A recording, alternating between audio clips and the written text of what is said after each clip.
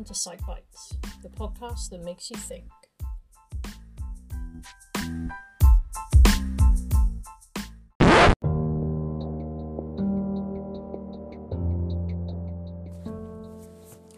So, imagine you responded to an advertisement in the local paper, taking part in a psychology study, a piece of research into the effects of punishment on memory.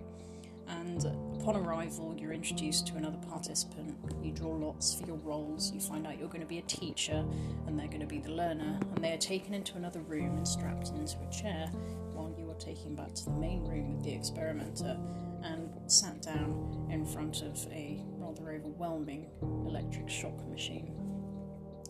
The voltage starts at 15 volts, goes all the way up to 450, and you are told that you will give increasingly powerful shocks every time the learner gets a question wrong. Alone in the room with the experimenter, you begin your test.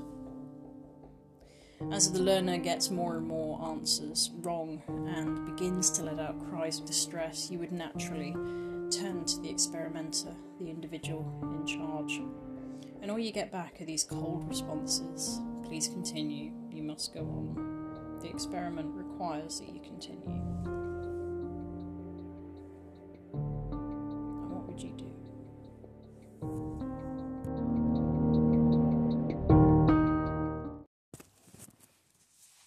I have to say that even now, after, let's say,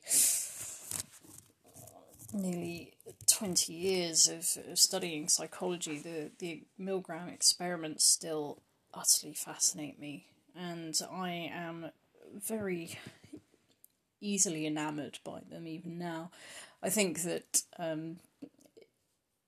this particular episode is an opportunity really to reflect on the message of Milgram, because there has been a lot of stuff that's come out in recent years, and particularly a book that I'll talk about a little bit during this podcast episode, does raise questions as to the validity of Milgram's work. But I think even aside from whether or not the participants believed that they were giving shocks to their to the confederate that they were assigned to shock, I think that there's still a lot that can be taken from this upon kind of critical reflection, that actually, what are we capable of? Because even if they did think that there was a possibility that the shocks were fake, there's probably a possibility that they thought they were real as well. And so really it comes down to this question of, what would you do, if you were in their shoes? Interestingly, in interviews with some of the participants that I've heard in more recent years, their response is to say things along the lines of, you shut off your moral compass, you just get on with it, because it's easier just to get on with it than to deal with the pressure of the experimenter. And essentially that's all Milgram was looking at. What is that dynamic? What is that relationship between the experimenter and the participant, where the participant feels this dissonance between their own moral centre and the demands of a seemingly evil and psychotic researcher. And I think really that's the thing we need to take from Milgram, because his interest in the social dynamics of group behaviour and human behaviour on a sort of wide scale as well as on a smaller scale is just so crucial to our way of thinking about the world around us.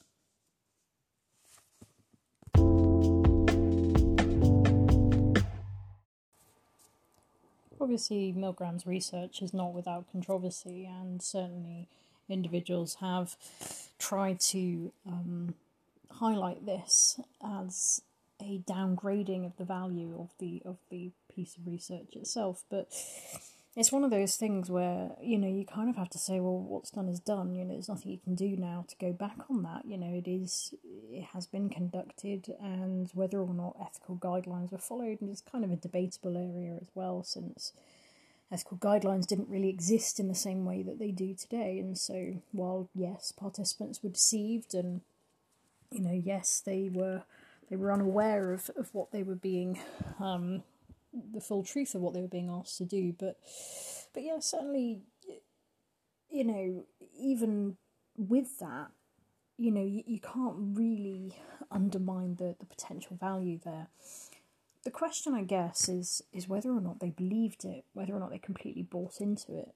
And in 2013, Gina Perry published the book Behind the Shock Machine, which was a kind of exploration, really, of the archived material of Milgram's research, and and it is quite a Herculean effort on her part, in that she has gone through huge amounts of information, notes that were taken by Milgram and his research assistants that do perhaps query the reliability and the validity of his research. Did the participants believe it? Because ultimately that's kind of the most important thing. If they didn't believe that they were giving shocks, then the whole thing is worthless. So I guess at this point I have to really check my own confirmation bias. One of Perry's assertions in Behind the Shock Machine is that Milgram did act on a confirmation bias, and that he saw what he wanted to see from his participants. And certainly for me, as I've already said, I'm a big fan of this piece of research. It really affected the way that I thought, not just about the kind of psychology and the science of human behaviour, but also kind of more wider and more philosophically what I felt about human behaviour and the potential in us all to make decisions for good or for bad. I guess that's the thing, when things become that formative, we kind of do wonder whether or not we cling on to them with a degree of sentimentality. So yeah, where does that leave us, I guess, is my next thought or question. I should probably at this point explain really what confirmation bias is.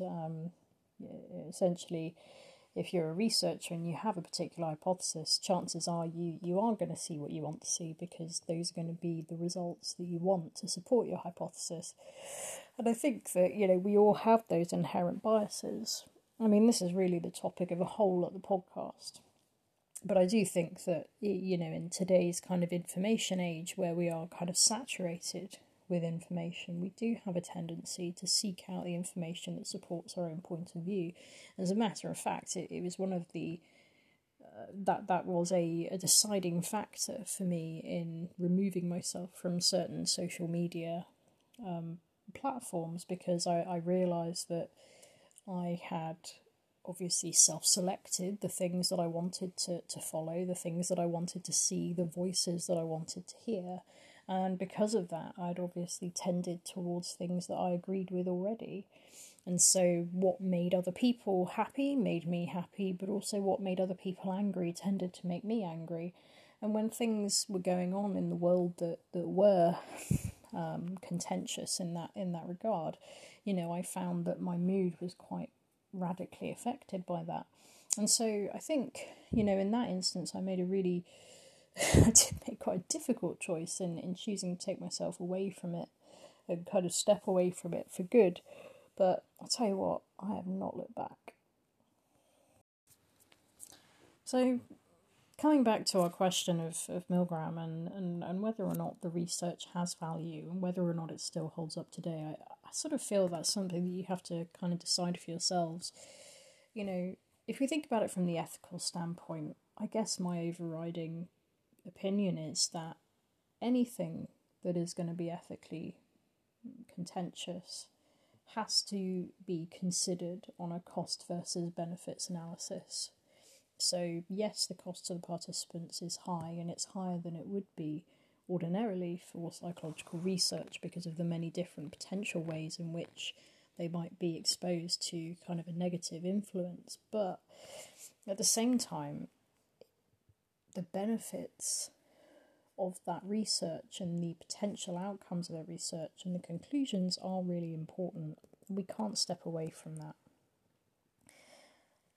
On the other hand, the question of validity is slightly more thorny and definitely more difficult, because without actually asking the participants directly, did you believe that the shocks were real, and obviously now many of those participants are no longer with us, and so, you know, we kind of are left in a bit of a sort of limbo state of thinking, well, will we ever know? Well, possibly not.